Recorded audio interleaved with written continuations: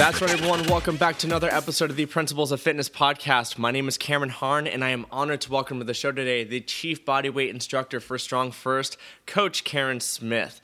Now, this episode is pretty meaningful to me because Karen is such a role model for women everywhere to experience the benefits of lifting heavy, and she's an incredible leader in the kettlebell community. Through the Strong First Bodyweight certification and workshops, Karen teaches the principles of successful bodyweight training. So that means that students learn how to master the pull-up, the push-up, pistol squats, which are extremely difficult, and strict hanging leg raises. So with this knowledge, you can take your workouts virtually anywhere. You don't need to be dependent upon a gym or what type of workout equipment that you have. You can just take your own body weight and go. So you learn how to progress and regress and still have incredible results. And during this interview, we talked about how kettlebell training completely altered Karen's workout routine and got her into better results on a shorter timeline compared to traditional cardio. We talk about the principles of bodyweight training, the culture of Strong First, how she mastered the Iron Maiden challenge, how she used the power of visualization and mindset to accomplish that task, and how she coaches that to all her other students. We go over her online training programs, the ebook that's coming out this week, which you can find links to in the show notes, along with links to her website at CoachKarenSmith.com. So without further ado, let's go ahead and get into this episode with Coach Karen Smith. So, Karen, for the listeners, could you just tell me a little bit about yourself?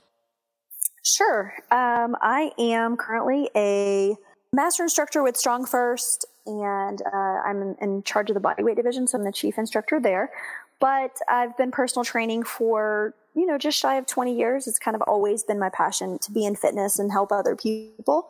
So that's pretty much my gig outside of being a mom. And so I travel around and I teach workshops, certifications. I do a lot of distance coaching and program design right now. I'd say that's kind of my main thing. I'm not in a gym day to day like I used to be, just because of my travel schedule. So that's kind of really where I'm at now. And you're also the fourth woman to become an Iron Maiden. How was that challenge for you? What was the feeling like when you first accomplished that? Wow. You know what? It was pretty amazing. It was something that I had obviously not seen very many people do. There were a lot of guys that were doing the Beast Tamer Challenge, and, we had heard about this first woman who had ever done the Iron Maiden, but still to this day, no one's ever told me, who she is. I don't know where she went, so I'd love for her to, show up at some point and be like, hey, I'm the first lady. But yeah, it was still exciting. And I think because, really we hadn't seen anyone do it, several of my friends and I, we all started kind of training for it at the same time. And we're more of just not in a race to see who could get there first, but just to kind of motivate each other and see if we could help each other get there, because it was kind of like this thing that we knew was out there, but it just seemed so far from, being attainable at the time, but it was a good goal, and it took us quite a while to get there. And then, a couple other people got it just before I did, I would say within a year to 6 months before I did. And then it just seems to have taken off since then. Really, I would say in the last couple years, we've seen a huge jump, and I program for a lot of people who are going for that goal. And, but yeah, we've made some strides, and we're kind of, catching up a little bit with the guys, but, we still have a little ways to go, but it's kind of a neat challenge to have out there and have people to, get excited about attaining it. Yeah, absolutely. It shifts the paradigm for women to go and do strength training without being concerned about, without getting too bulky or anything. And I mean, I feel that you're pioneering this for women all over the world. It's such an incredible feat to have accomplished. And yeah, it's awesome. Have you always been a badass, or was this refined over time? Oh, thanks. I don't know if I consider myself a badass, but that's pretty cool. I've always been, like I said, I've always been into fitness. But I was like so many, early on, in my younger years, I really was so scared of that myth that we're all breaking through of being bulky. I mean, I was like, oh, I just need to spend hours and hours doing cardio. And it wasn't until I, kind of crossed over after I had my daughter and met someone who was in the kettlebell world that just really kind of changed my whole thinking about training and kind of broke that myth for me. And so since then, I've just wanted to really share with women that, like, you know, we shouldn't be fearing that. You know, there's so much we can do, and getting bulky is really not, really what's going to happen with lifting heavy. And I'm not saying not for anyone. I mean, there's some people that will, but there's so much that, you know, so many other factors that go into that. So I just want women to know that we can get the bodies we want by lifting heavy, and not, you know, being that hamster on the treadmill thinking we have to do hours and hours of conditioning to, you know, get lean and not bulk up. Okay. Now, was there an aha moment for you when you first got exposed to strength training? That's where I would say it really fell into the kettlebell side. So I've always done a little bit of lifting, but because of the fear of being bulky, I never went really heavy until I got into the kettlebell world. And the gentleman that I first trained with was telling me, you know, like, I see you in here all the time. And this, you would hear this on really any of the podcasts I've done, is that I was living in the gym, just going through the motions, even as a trainer, but I wasn't ever lifting heavy because I had that fear. And he's like, you need to see me 3 times a week, and that's it. And I had hired him to train me because I was just in that rut of, like, you know, a lot of trainers, we get into this mode of, like, we're so busy helping everyone else that we kind of put our own training aside sometimes. And not everyone, but we kind of all go through that if we get really busy as coaches. And so I just wanted someone to tell me what to do for a little while. You know, I had my daughter. I was married, and my husband at the time was in military. So we left beautiful sunny San Diego, and they moved us to DC, and it was cold and snowing and something I'd never been in. And so I was just like, I spent all my time in the gym. And so this guy's like, okay, seriously, like, you need to have a life. You need to, like, just see me 3 times a week. And I was so scared that if I didn't have all that time on the treadmill, that I was just going to put on all this weight. And the exact opposite happened. I mean, I ended up dropping 3.5 inches off my waist and 5% of my body fat in 5 weeks because of the kettlebell, and decreasing my training time from 14 hours a week to 3. So I've kind of always stuck with that ever since. So what did that feel like for you? What was going on inside your head when you figured out, like, you cut your training frequency, your volume down, and just devoted to strength training? You know what? I was like, wow, I have wasted a lot of hours, a lot of hours in the gym doing things that just weren't necessary. I mean, and so now I like to look at it as, you know, find something that you enjoy and that you can enjoy doing for your whole life, right? Mm-hmm. There's the strength journey, but you also have to enjoy other things, and not wasting all that time in the gym when you could be doing something else. Because if you're training efficient and training smart and lifting weights, like, you can get results so much faster than just spending hours and hours of trying to, you know, condition your body into something else. So was it that you were able to see progress on a smaller amount of training volume that kind of drew you into kettlebells, or what was it? Was it that they were challenging? What was it for you that kind of drew you in? You know what? In the beginning, I think it was probably how quickly I got results. Okay. So I was like, what woman wouldn't want this, right? Because we've been fed these lies for so long. And so when I saw that, I was like, okay, I have to share this. Like, it was like, I kind of joke, like, I went to the certification more out of fun. I was like, okay, I've had a baby. Like, I had never left her anywhere. Like, I was just being a mom and hadn't coached and was just kind of doing my own thing as a mom. And so it was my first trip away from her. And I joke, like, that I went there, and being at the certification and being around like-minded people, it was like the heavens opened. I was like, I'm home. This is where I'm supposed to be. And so from that point on, it wasn't just about, oh, great, they're efficient. You know, I wanted to share that, but I also was just around these people that were like-minded. And it was like I have, and now I just call them my strength family or my fitness family, you know, and I love that I have friends and family all over the world, that we all kind of can come together and we have the same kind of philosophies and just share that passion for fitness and for, you know, motivating and mentoring other people. Was there anything challenging at first when you were starting out coaching with kettlebells? Yeah, you know what? There always is. One is there's technique to it that I think a lot of people still to this day don't realize. You know, there's a lot of coaches that are, you know, people will just look stuff up on YouTube, and there's a lot of crazy stuff out there. Mm-hmm. But when you dial in the technique, which is what we really try to focus on in our certifications, and think of the quality of the movement versus the quantity of the movement, I would say that was one struggle. And the other one is just still the fear of getting bulky. Like, for so long, people feel like kettlebells are scary, right? Like, people will see me training barefoot and they're like, oh my gosh, what if you drop that on your foot? Well, one, I've never dropped a bell on my foot, but I do tell them, like, it doesn't matter if I had shoes or no shoes. If I drop that heavy thing on my foot, it's going to suck no matter what, right? I'm probably going to break a toe, at the very least, break my foot, whatever. But when you're focused on the quality of movement, it's not a scary thing. And so that's what I try to get across to people, is that there's so much you can do in such a short amount of time if you work on the quality first. Like, build that solid foundation, and then you can, like, kind of expand your skill level from there if you start with building that solid base.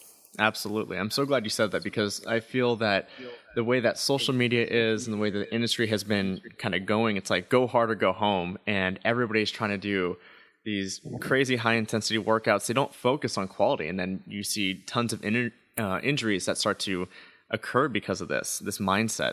Right. I absolutely agree with that. And the go hard or go home, I think there's a time and a place for that.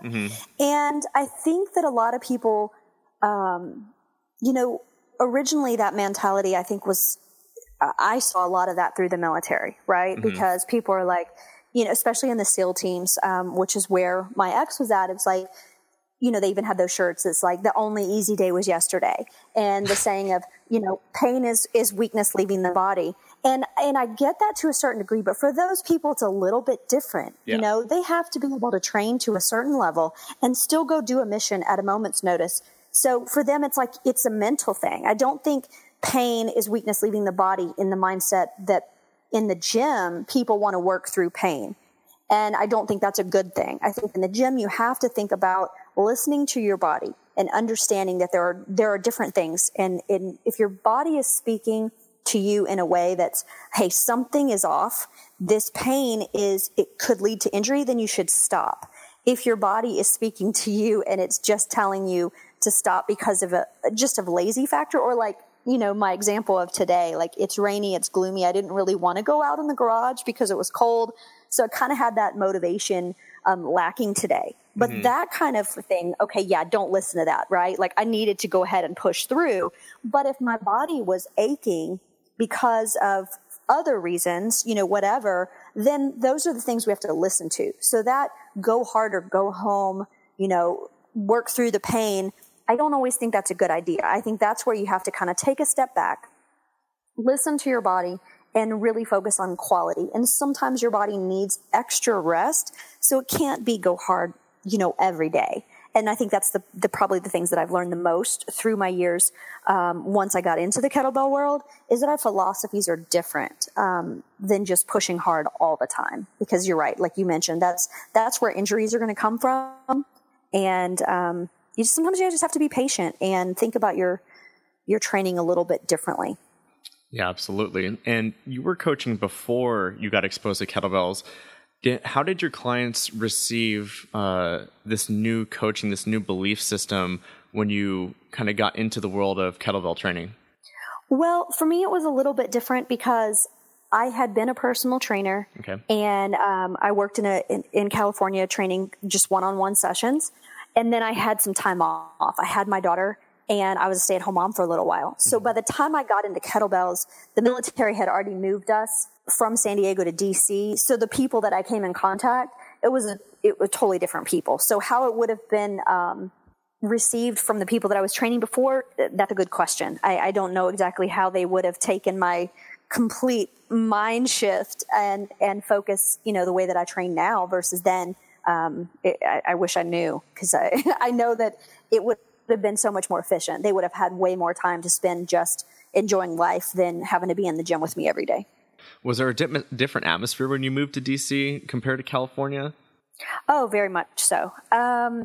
Obviously in California, the area that I was in California, everyone's pretty much into fitness, or at least where I was at. I mean, it's beautiful. You're outdoors, like, that's kind of what pushed me and really got me into training, because it was just such a different world out there. I loved it. And I would be back there in a heartbeat if possible. But the area that I lived in was really, high scale. If that's even, doesn't even sound right. High scale. Affluent, yes. A lot of the people, affluent, yes. The people in that area a lot of them just wanted to have a trainer because that's what you do, right? Everybody else had a trainer, so you should have a trainer. Some of them were there because they actually had the goals of being fit, and some of them just had the goal of having a trainer because they felt that was what they were supposed to do. So it's definitely a different mentality of the people that I work with now than when what I worked with then. So are they more driven by what you're trying to do? Because I've been exposed to clients like that who they have a trainer just for the sake of having a trainer.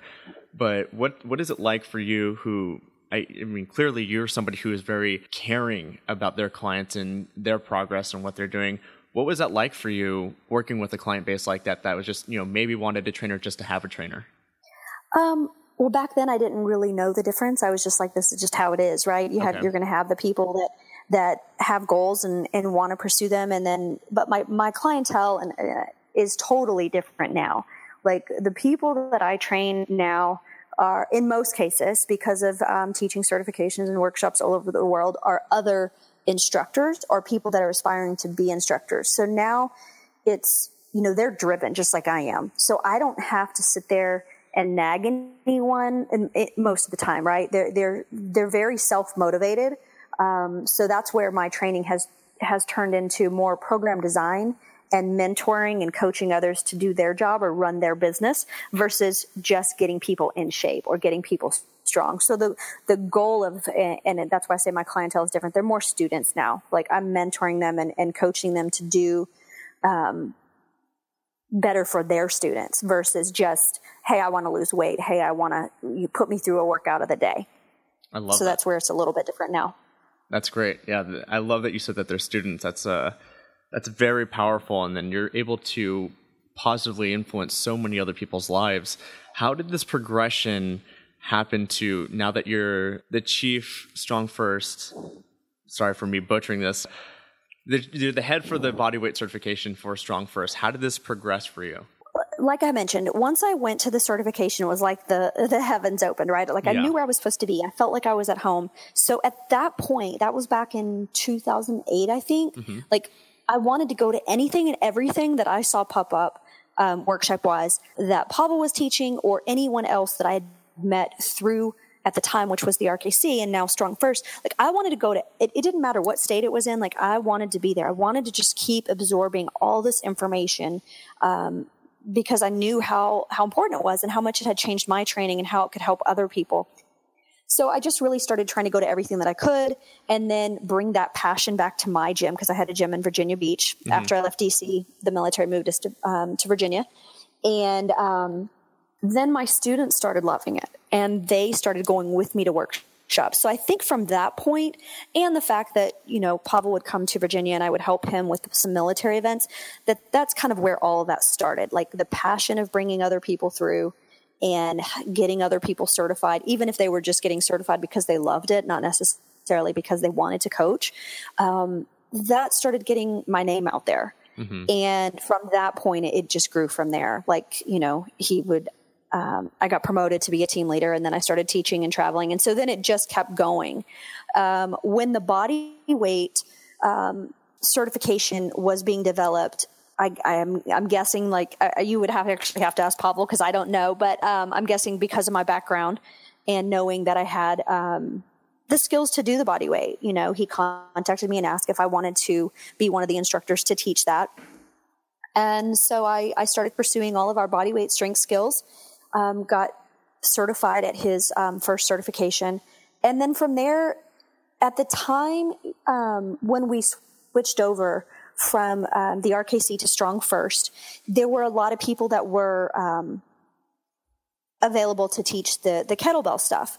So I was like, well, you know what? I'll just jump over and really start pushing our body weight division and get out there and promote that.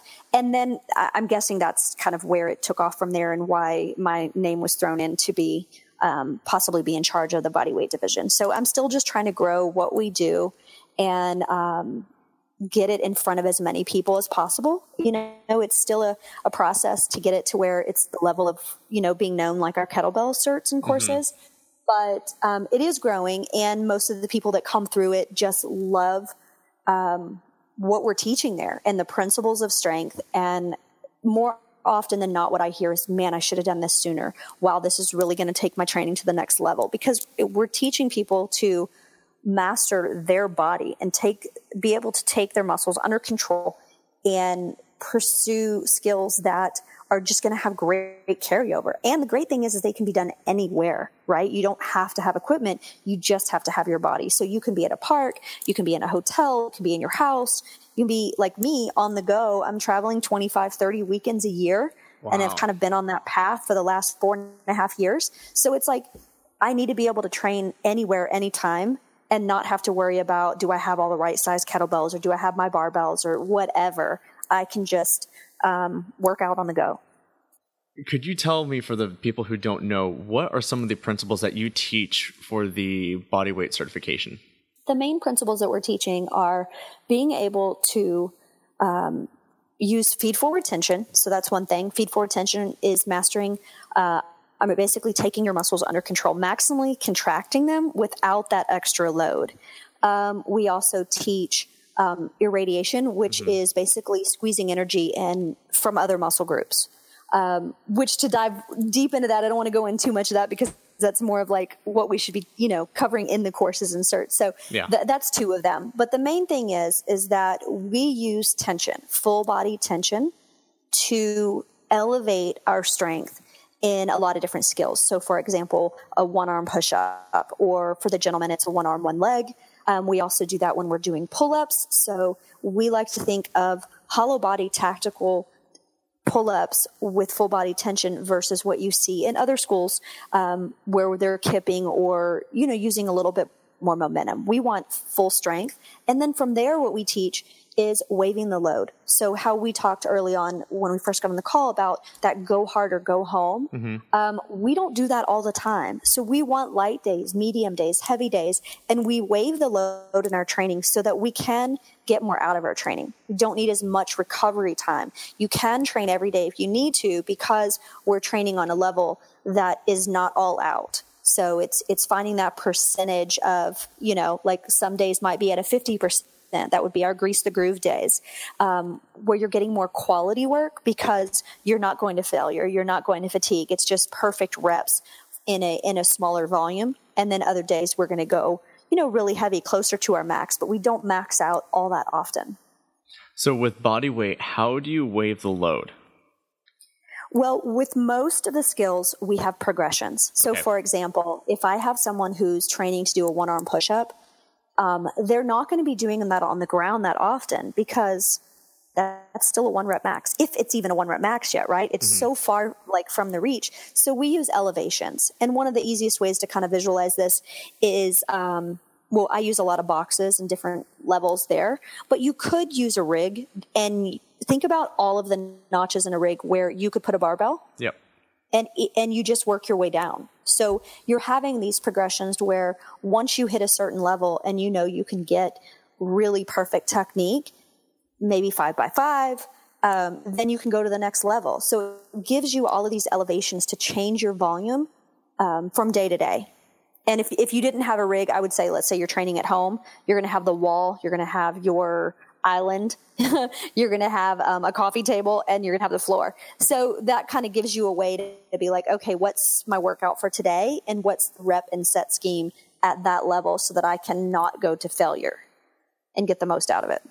Can I tell you a quick story? One of the trainers at my gym, she's trying to progress to a full pull-up, right? Like pronated grip, wide, normal pull-up. And she was struggling for the longest time to get like any higher than 5 repetitions.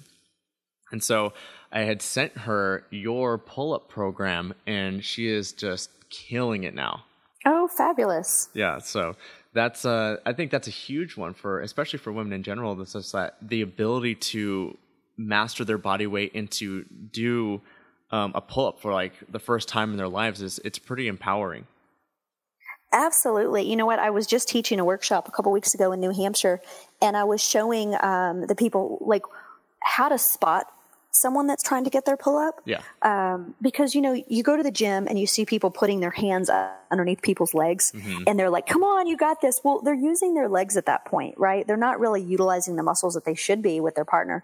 So we teach something that's called acing the movement, which is artificially controlling the environment. And you only help the person at their sticking point. Yeah. So I got this, you know, of course I ask around the room, like, who's fairly close, but has never had a pull up? And this lady, you know, she steps up. And so I show where to place my hands on her back and kind of guide her through the movement. And she didn't even need my help. So for her, it was like a mental thing. Yeah. But I asked her, I told her, I said, you know, like I barely touched you. Let's try this again. Well, of course, I was having her do a chin up first because she had never done a pull up. And so most women will get that sooner. So I still touched my fingers on her back just to give her that feedback of like, okay, this is where I'm going to help you. And I wasn't really going to help her because I knew she had it. Yeah. And I pulled my hands away and she got her first chin up, and you should have seen the look on her face. And that's something that I just love. Like getting people out of that mental space of thinking that they can't do something. I think that limits people a lot. And so I teach a lot about mindset and visualization of, I can do this skill, and let's visualize it in our mind over and over again to perfection so that when you actually get up there and do it, like it just makes more sense. But for some people, just that little bit of a touch right in the lats, like right on their mid back, and like pushing them through their sticking point is going to help them fast track to a pull up or other skill. But that's just one example. And seeing that excitement when they get that first rep, and then they're just addicted to it. And that's kind of how I was too. I got my first one by accident, and then all I wanted to do was live on the pull-up bar. Oh, that's so great. So then what are some of the roadblocks that you see people facing day to day with their body weight training or even kettlebell work? I would say most time the two that I've mentioned. One, overtraining, pushing too hard too often. Okay. And it's not so much that they're overtrained, it's that they're under-recovered. They're not allowing their body enough time to recover and repair itself before they go hard the next day. Mm-hmm. So that would be one. And then the other one, like I mentioned, is mindset. Like we've been told for so long that we can't do things, or we might not be good at things, or so that plays that's a mental block. And I think a lot of times if I can get people past that mental block and start looking at things differently and more of a positive mindset, it will fast track their training. Absolutely, because I mean, that's the power of coaching and effective coaching, because you can take that person, you see where their potential is, and then you can take them to that spot that they didn't believe that was even possible for them. Right. Yeah. And it's normally, you know, having that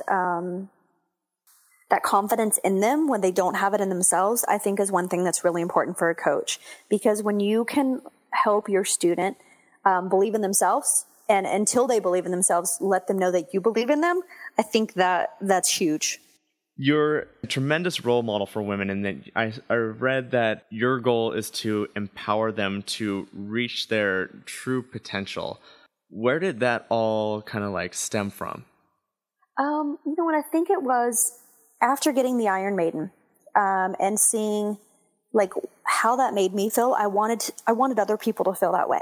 I wanted people to realize that what that feeling is when you work really hard for something. And so I want to empower them to believe in themselves and achieve these things that right now they think are not possible. Mm-hmm. So I would say that's probably the biggest thing, and kind of led me in that direction. And then getting promoted and seeing that Pavel had faith in me to be one of very few females in our leadership at the time, and then advancing through that. It just kind of really helped with my own confidence and seeing like I can achieve these things, and I know that other women can too. And so I wanted to help as many women reach whatever that next level is. You know, whatever their goal is, I wanted to help them get past their roadblocks, whether it be mental, physical, and show them that there's so much we can do when we focus on strength and quit focusing on what does this scale say? Because the scale can really kind of affect you from day to day. And I'm not going to lie and say that I don't ever get stuck in that rut sometimes. Mm-hmm. I do, just like anyone else, but I know how to get myself out of that rut fairly quickly because of my mindset practice. And that's something that I'm working through right now because I had to go through a surgery. And so my strength journey has kind of started over. And I'm just reminding myself, like, coach yourself the same way that you coach your students. You know, you coached yourself here before. You've coached many students along the way, and just remind yourself that you're the student right now, and you're back on that journey, and you can get there. So there's so much to mindset and just getting people to believe in that next step, setting that goal, and, like, you know, kind of designing that plan to get there. Yeah, absolutely. Karen, just to touch on mindset a little bit, what are some of the tools or resources that you've used to help get into people's mindset and to help get them to their potential? I would say after, and I don't even remember honestly who recommended it. It was so far back, but like when I was kind of hitting a roadblock with the Iron Maiden training, for that challenge, someone had said, have you ever thought about working mindset and really visualizing the process? And that's where I've kind of really dove into that more and just tried different things and started coaching more and more people on it. So I just recently wrote an article for Strong First that'll be coming out that's on visualization. And there's so many aspects to it, but one of them is getting into a space, and I guess some people would consider it more of like a meditation. I'm not really getting into meditation, but getting into a quiet space where you can clear your mind of whatever else is out there, like on that to-do list and going on. So first, it normally would start with breathing, closing your eyes and breathing and focusing just on the breath. Focus, and then from there, when your mind isn't like trying to run off in all these directions, then focus on whatever that next step is, whether it's an exercise, whether it's a challenge, whether it's just getting into a positive space, is seeing something and seeing the steps for it. So for like the Iron Maiden, it was, okay, and now I'm doing a visualization for a specific skill and an event. And so I needed to see that the part that I was struggling on was the pull-up. And so I started seeing myself successfully get over the bar with that weight so that I could see it until it actually came to fruition. But as long as we're telling ourselves we can't do something or we can't physically see it in our brain, I feel like it's that roadblock. So we have to get to a positive space with that and see it successful so that we can actually make it happen. Do you program this power visualization into your clients' workouts? It depends on what they come to, you know, what their goal is when they come to me.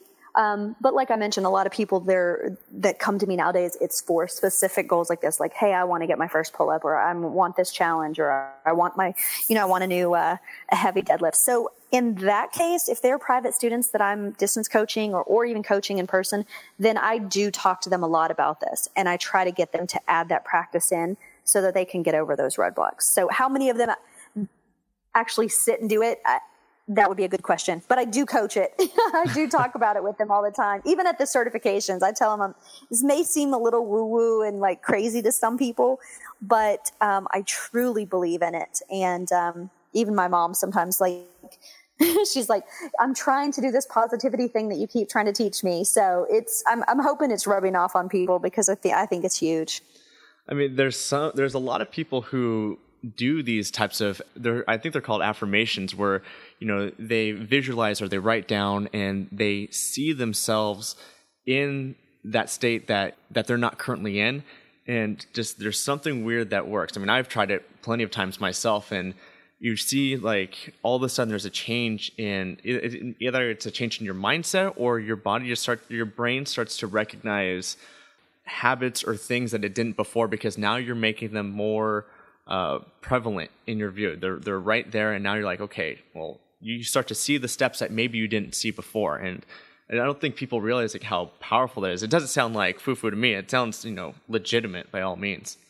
Yeah, I mean, until you practice it, it seems a little weird, but now it's just habit. It's like, okay, I want X, Y, and Z, so let's see that. Let me see it from a day to day and just do that practice. I mean, it just seems like part of my day. It maybe not every day, but it is something that I do regularly. Now, do you have your own facility? You're in Dallas now, right? I am in Dallas. I don't have a facility any longer. I have, when I closed my gym in Virginia, when I was getting ready to move here, mm-hmm. I just wasn't ready to take on another gym because of the amount of time that I'm gone. I mean, 25, 30 weekends a year. And mostly weekends, you know, versus in the middle of the week, I kind of make some of my middle of the week be like my weekend because my weekends are working. So I just closed down and I kept the equipment that I needed to build out my garage. So sometimes people come and train in the garage, but a majority of what I do is online now. So either Skype, FaceTime, programming, and sending that out to people is more of my gig right now. So what brought you over to Dallas? Well, I'm actually from Texas. I grew up in Texas. Oh, really? So I was born in Houston. And the only reason I was living in all the different places is because I was married and he was military. Mm-hmm. So we lived in San Diego, DC, Virginia Beach. And after my divorce, we agreed that we would move back to Texas because we both wanted to be, involved in our daughter's life. So we couldn't really do that if I went back to San Diego and he stayed in either Virginia or DC. So we went for plan B, which is Texas, which is where we met. So that's what brought us back here. And you're doing different courses out there too?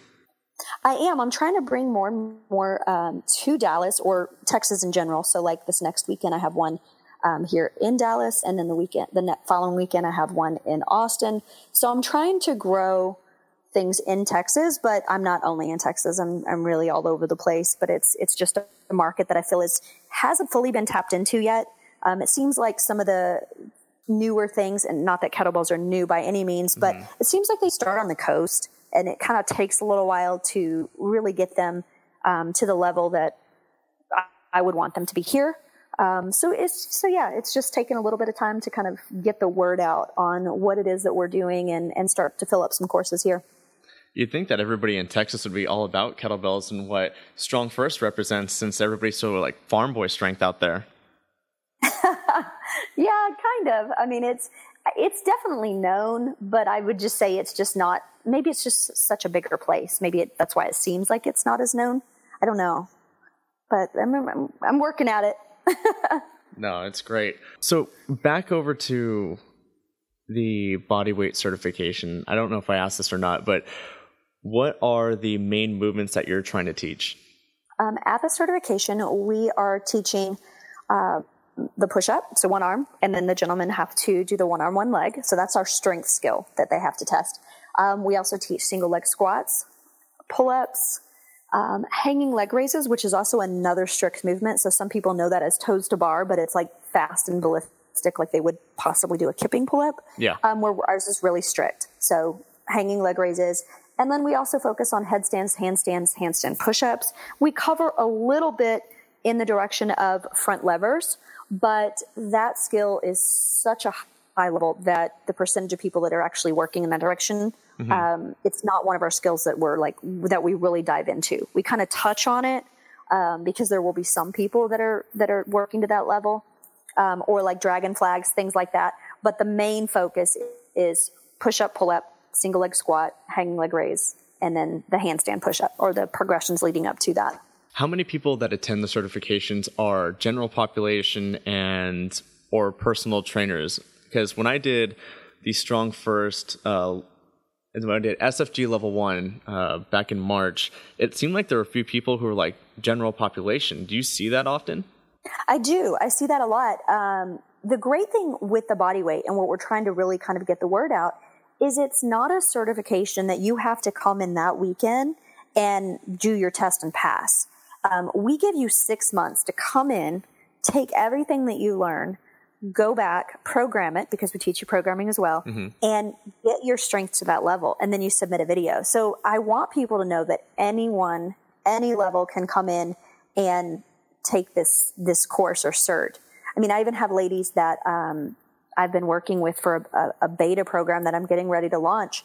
And they did not even have their eyes or their sights on a one-arm push-up. It was never even something they were focused on. They just wanted to get better at push-ups in general or being able to do them on the floor. And I had them start working at the wall, doing one-arm push-ups just against a wall, which seems to some people that's so easy. Like, why would you do that? But one of the ladies I was super impressed with, she followed the program 3 times a week, started at the wall. 6 weeks later, she was about maybe 10, 15 inches off the floor on a box, fast tracked, and she was 62 years old. No way. So for people, Yeah. So people think that this is either out of their reach or so far advanced that it's not something that they could come to. But the way that we do it and the progressions, it really makes it where it's for anyone. I think anyone and everyone should be able to come and get something out of that course and certification and be able to fast track and have this carry over into their other skills. Yeah, it's huge too, because I myself find that, let's say if we're out and about, and especially with people's busy schedules, it's hard for them to get into the gym, but to equip them with the knowledge of progressions and regressions and variable loads and intensities, doing body weight is something that is helpful for anybody people of all ages. Yeah, I mean, it's something that I'm trying to get out there to all different markets. Like right now, I just met with a gentleman yesterday who used to be a cheer coach for my daughter. And there's so much that we do that I think would help athletes, all athletes, not just cheerleaders, right? Because a lot of people, I don't know if they think of them as athletes, but these girls and guys are impressive when they're at the competitive level. So I'm trying to kind of get an idea, like get them to understand the idea of what we're doing with body weight, as well as, other athletes. I mean, but also just everyday people. There's so much that you can take away from understanding your own body and knowing how to tense it and relax it and put these skills into play. There's so much carryover. I could talk about it all day long because I think there's just so much people can take away from it. Yeah. And so, you can talk about it all day long. You also have an ebook coming out pretty soon. Can you talk a little bit about that? I do. Yes. Thank you. I'm hoping, my fingers are crossed, I'm hoping the last draft. I've added to it. It started out just as a program for myself. And I needed, after a surgery, to be able to get all my level 1, all my level 2, and my body weight skills back, because that's what I had to teach. And I try to pride myself in the fact that I'm not just out there coaching something that I can't do myself. So that was the hard part for me, is okay, I obviously have to take some time off. I'm going to lose some of this strength that I've worked so hard for. But I designed this program for myself, and then I had a beta group start it with me, more so because I thought having the beta group would give me basically these virtual training partners to kind of keep me motivated while I was coaching them, because I was basically starting over after nothing more than 10 pounds for 6 weeks. So it was a new journey.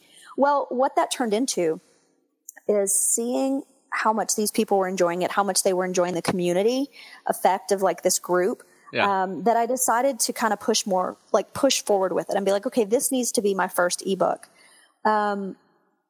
It has more skills in it than I would normally put into a program because there were so many I needed to get back.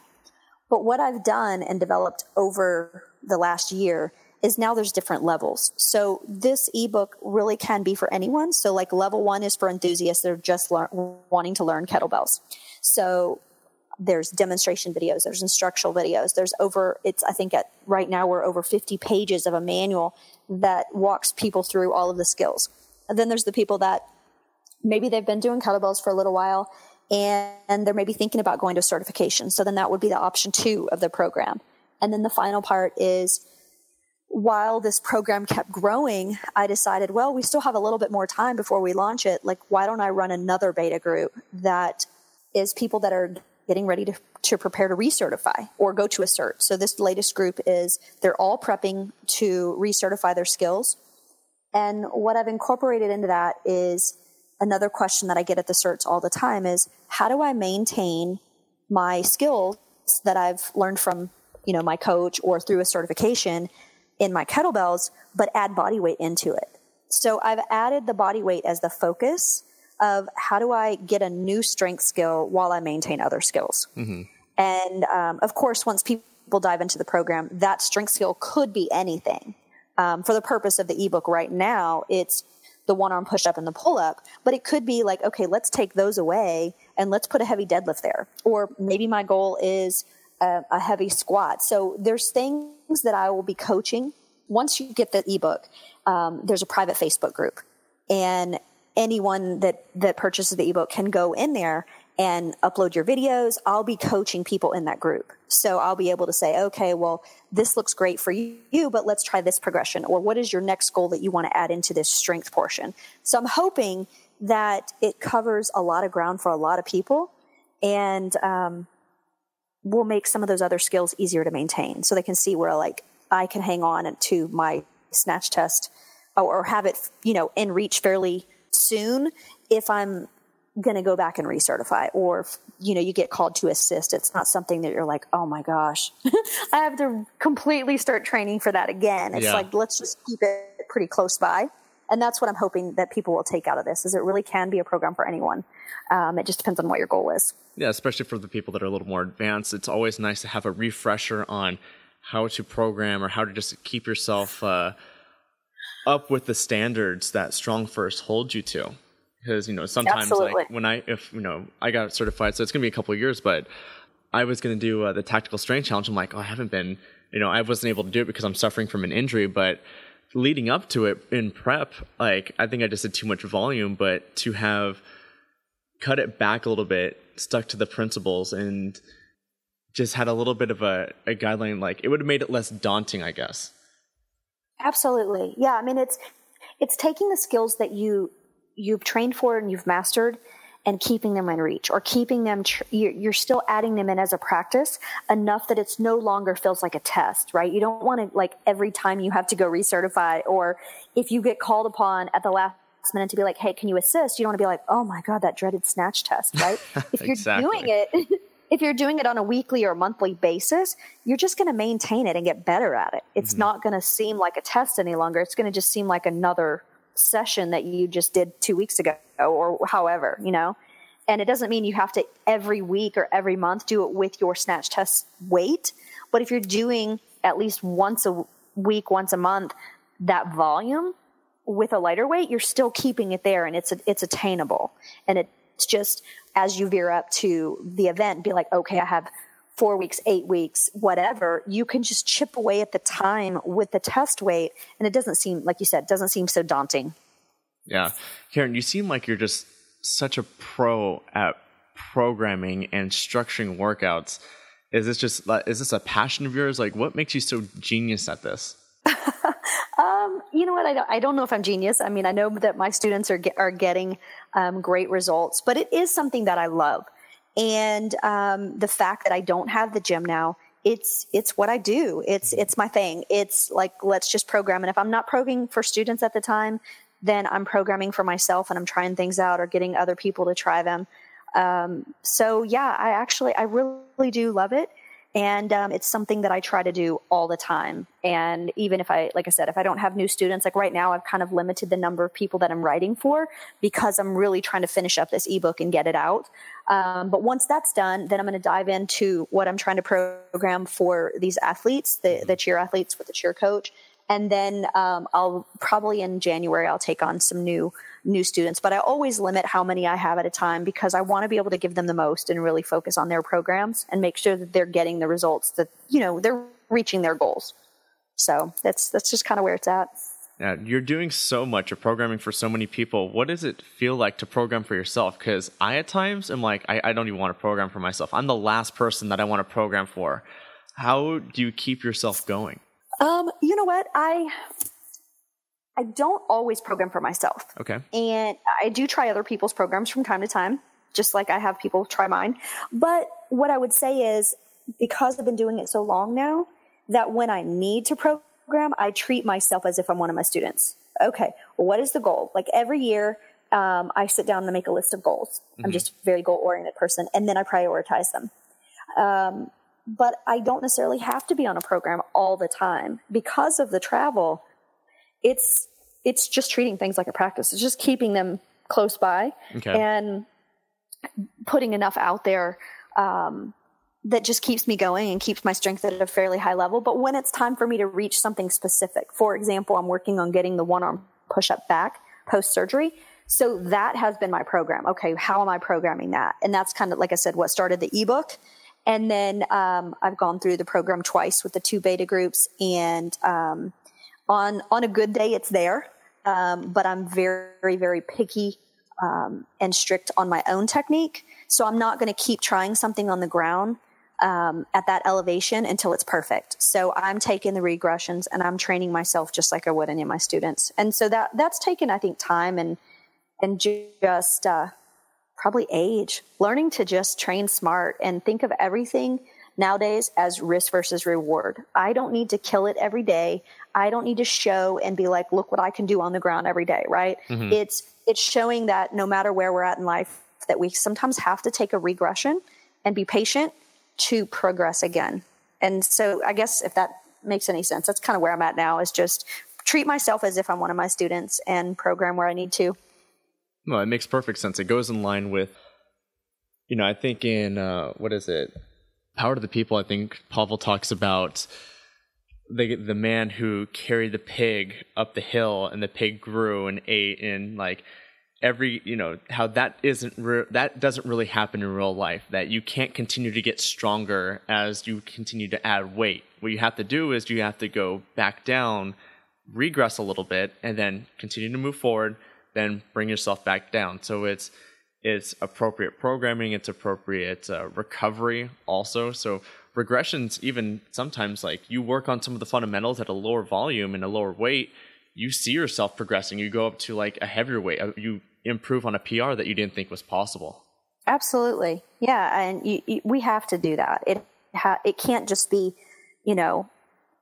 PR all the time. We have to take steps back. And I mean, there was a time, and I like that you said that about, the pig, or I think I've heard it with the pig, ox, whichever, pig, right? Yeah, when my daughter was little, like I was lifting her, right? I was doing get-ups with her. I would kind of hold her on my shoulder and do pressing, which it happened for so long until she outgrew me, right? Like she got to a weight where I can't do that any longer. Mm-hmm. But it was fun for that time being, and it was kind of like I was getting stronger. She was getting heavier until she hit, just too heavy a percentage of my max. But yeah, we have to regress to progress. And I think now so many people get in that mindset of like, I just have to just keep going all the time. But that's what puts us in an injury state. And then I'm telling you, it's not fun to have to recover from an injury. Most of mine aren't from training, but either way, you get in a car accident or hurt yourself and have to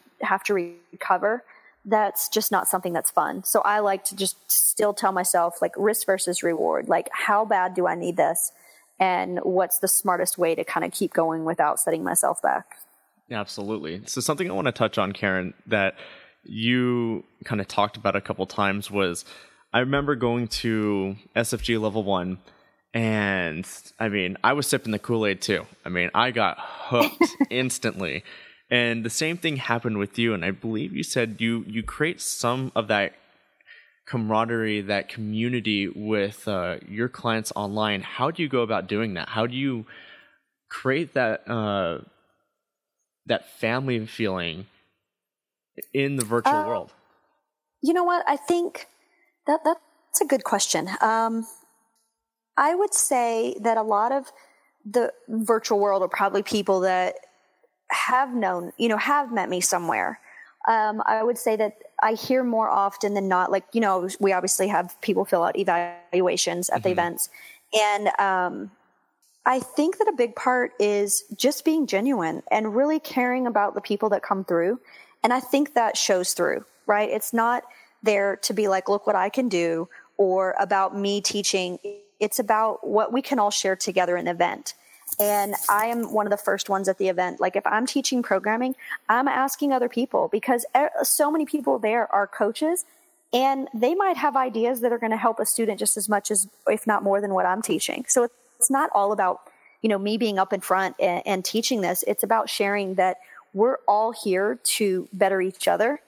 And I think just showing the passion. Like I think people get that I just am really passionate about helping people and being authentic. And it's like, here's who I am. I'm not afraid to expose my weaknesses and just share that this is my life. And that's the only thing I can think. I mean, maybe if you ask someone else, they could tell you something different about why I have, grown a decent following on social media. Yeah. But I'm trying to do it in a way that's something that if my daughter, as she gets older, wants to look at anything that I'm doing, that it's something that I can be proud of, and not trying to grow a following by being flashy or anything inappropriate. Because we all know there's so much of that going on out there, and that's no judgment for anyone else. It's just, I have to think about the fact that I have a teenage daughter, and what do I want her to see? And what can I be proud of putting out there? Karen, that is a true mark of a great leader. Thank you for that answer. Thank you. Just a couple things before we wrap up. What is the legacy that you want to leave behind? You know what? It's probably like what I just shared. If I look at everything that's out there and know that it's something I can be proud of, that I helped someone, whether it be with their mindset, whether it be with their confidence, their strength, but something that's authentic and that they know, like if they stop me on the street or if they see me somewhere, that I'm going to be that same person, right? In person, anyone can walk up to me. Like, I'm super social. Like, I just want people to know that I'm real. I'm just like them.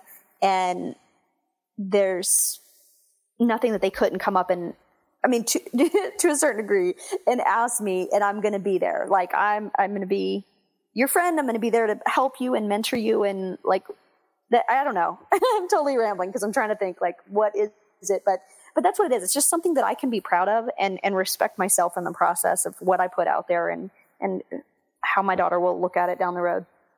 Yeah, I get a huge sense of authenticity from you, because when I reached out to you, I be quite honest, I'm like, there's no way she's going to get back to me.